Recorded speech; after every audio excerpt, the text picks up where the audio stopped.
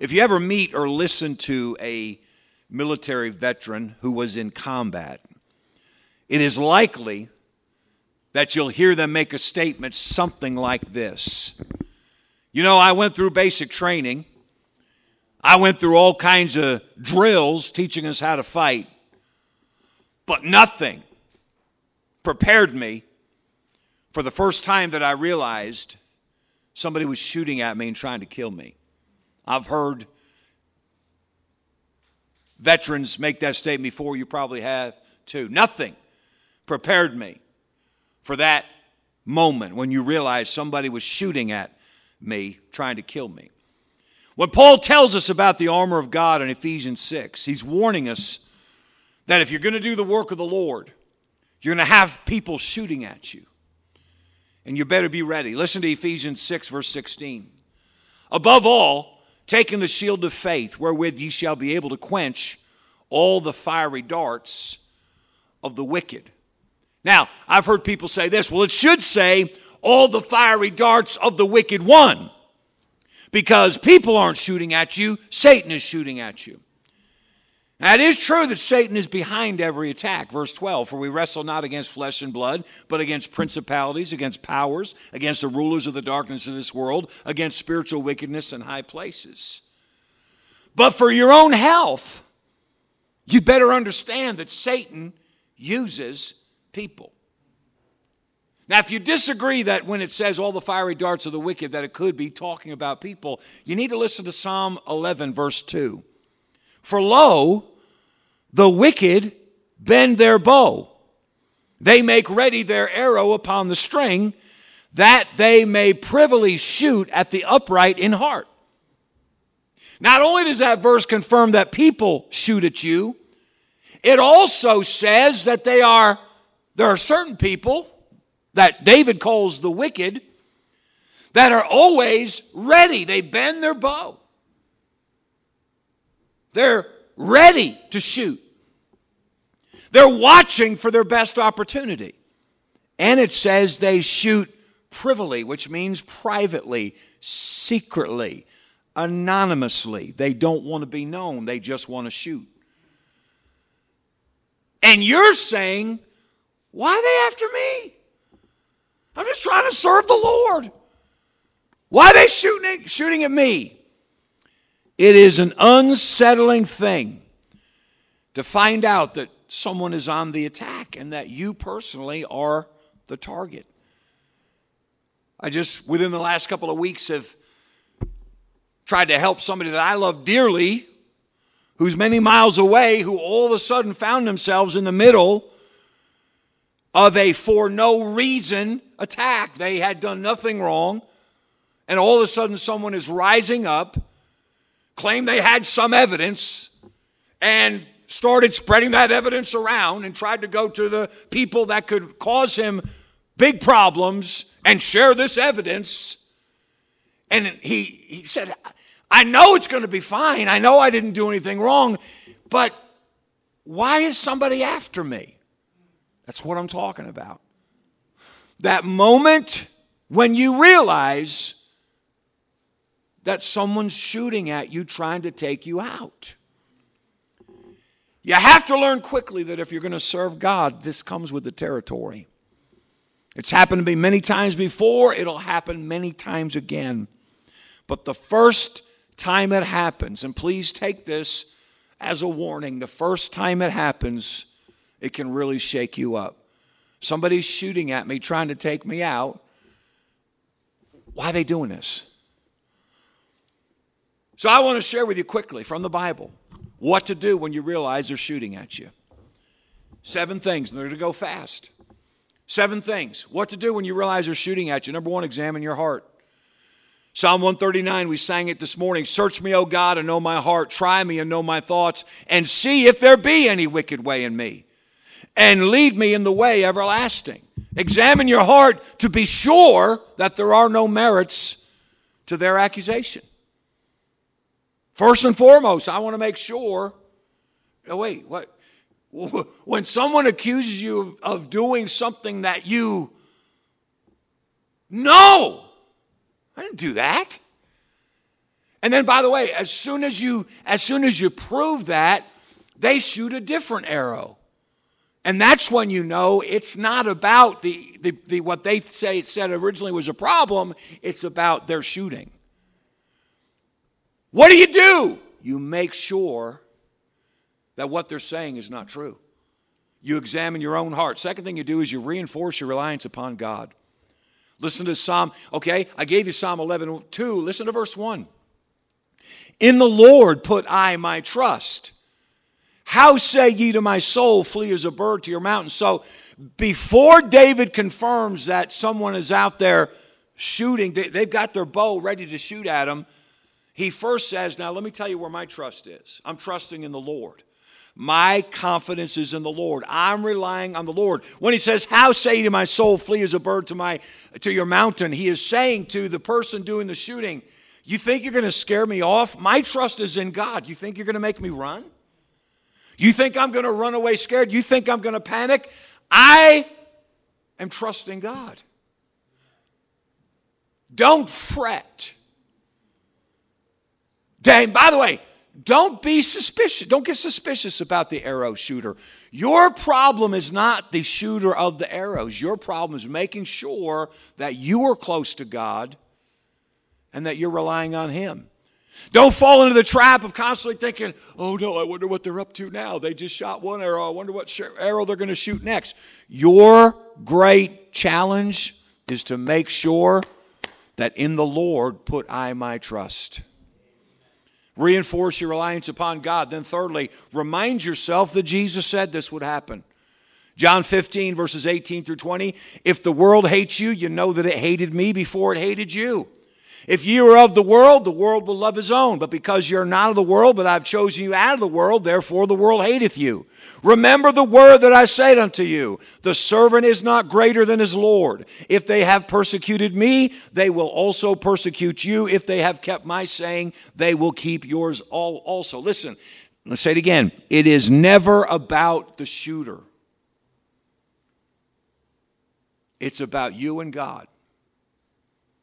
You don't have to assess the shooter and say, and I wonder what's going on with that. That's between them and God. It's between you and God to make sure your heart is clean, to make sure your trust is in the Lord. Number 4, remind yourself that Satan is behind it. Ephesians 6:12, for we wrestle not against flesh and blood, but against principalities, against powers, against the rulers of the darkness of this world, against spiritual wickedness in high places. When Ananias and Sapphira came and they tried to pull one over on the church, what did Peter say? Why hath Satan filled thine heart? He didn't make it about them. Now, God made it about them. You know, Peter didn't kill Ananias and Sapphira. God did. And so he said, why hath Satan filled it? Peter could see who was behind it. Remind yourself that Satan is behind it, which takes us to number 5. Pray for your enemies' restoration. Matthew 5:44, but I say unto you, love your enemies, bless them that curse you, do good to them that hate you, pray for them which despitefully use you and persecute you. When you realize you're being shot at, whether you know the shooter or not, whether you know who the shooter is or not, you know somebody's shooting at you. Don't fight back. When you find out who the shooter is, don't fight back. It is a practically irresistible temptation to say, oh yeah, well let me tell you some stuff. You fight back by praying for them to be restored. Praying for your enemies does not mean praying for them to suffer. I remember Pastor Wilkerson saying, he said, I used to pray for all my enemies. Because, by the way, this is common to every pastor who is trying to do something for the Lord. Satan is going to make sure that there's always somebody pulling the bow, letting the arrow fly. Brother Wilkerson said, I used to pray for all of my enemies to fall off the planet until I realized after they were gone, there'd just be another one. Pray for their restoration. Once I realize that Satan is working in somebody's heart to get them to shoot at anybody, I fear for them. I fear for your position that you have allowed Satan to work in your heart such a way that you're trying to take out another believer. I'm scared for you, so I'm going to pray for God to honestly, sincerely restore them. Bring them back to the place where they wake up and say, oh, my soul, what am I doing? What have I done? I'm taking sides against the people of God. I'm taking sides against Christ's church for which he died. Are you kidding me? I can't believe I did that. You say you think people can really wake up and be restored? I pray that they can. And Jesus said, pray for them. Pray for your enemy's restoration. Number 6, when you're being shot out, be especially vigilant. Why? Because if Satan's behind the person that is attacking you and shooting at you, he's watching for your weak spot. I'll never forget Pastor Clark saying, Satan checks your doorknob every night, waiting for the one night that you forgot to lock it.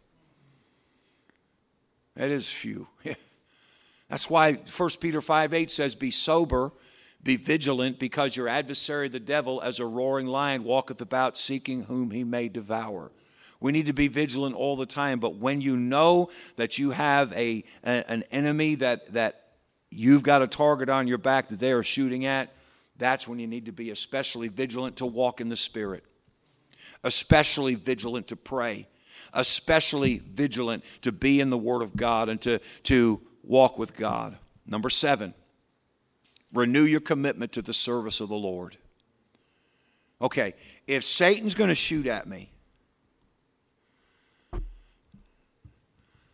if I lay down and cry, I can't do this anymore, Satan's shooting at me, guess what? He won. So I'm going to recommit to serving the Lord by the grace of God so that Satan will find out you're not going to stop God. You're not going to stop God's work. I'm going to go forward and I'm going to serve God with all my heart. One of my favorite examples of that is found in Acts chapter 14, verses 19 and 20. Listen to this carefully. And there came thither certain Jews from Antioch and Iconium that were always after Paul, shooting at him, who persuaded the people, and having stoned Paul, drew him out of the city, as in dragged him. Stoned Paul, dragged him out of the city, supposing he had been dead. Time out. Can you imagine being Barnabas and watching them drag your ministry partner out of the city and leaving him for dead? What in the world? But look at what verse 20 says. Howbeit, as the disciples stood round about him, he rose up and came into the city. And the next day he departed with Barnabas to Derbe. By the way, do you know who lived in the Derbe, Lystra area? Timothy. And this is Paul's first trip to the Derbe, Lystra area. And because Paul went forward after he had been stoned and left for dead, and the very next day went forward, because he did that, he influenced his protege in the ministry, the young man that eventually took the reins when Paul died. Because Paul said, go ahead, smutty face, shoot at me. But you're not going to stop me. I'm going to keep going. It's a scary thing to serve the Lord. Now, I'm not going to pretend like it's just all a nightmare all the time. It's not. But I'll tell you this, don't believe for a second that there's never some very difficult times when you realize, what in the world? What? Go through this process and understand Jesus said this would happen. First of all, make sure your heart is right. Make sure there's no merit in what they're saying. And All these things. I'm not going to go through the whole outline again. But you can, notice it says in Ephesians 6 that ye may be able to stand. That when it's all said and done and the smoke clears, you're still standing for the Lord. Man, I don't want any casualties among us.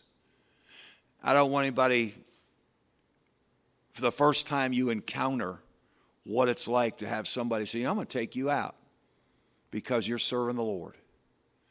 I don't want anybody becoming a casualty. Be strong in the Lord and stand when the fiery darts of the wicked come at you.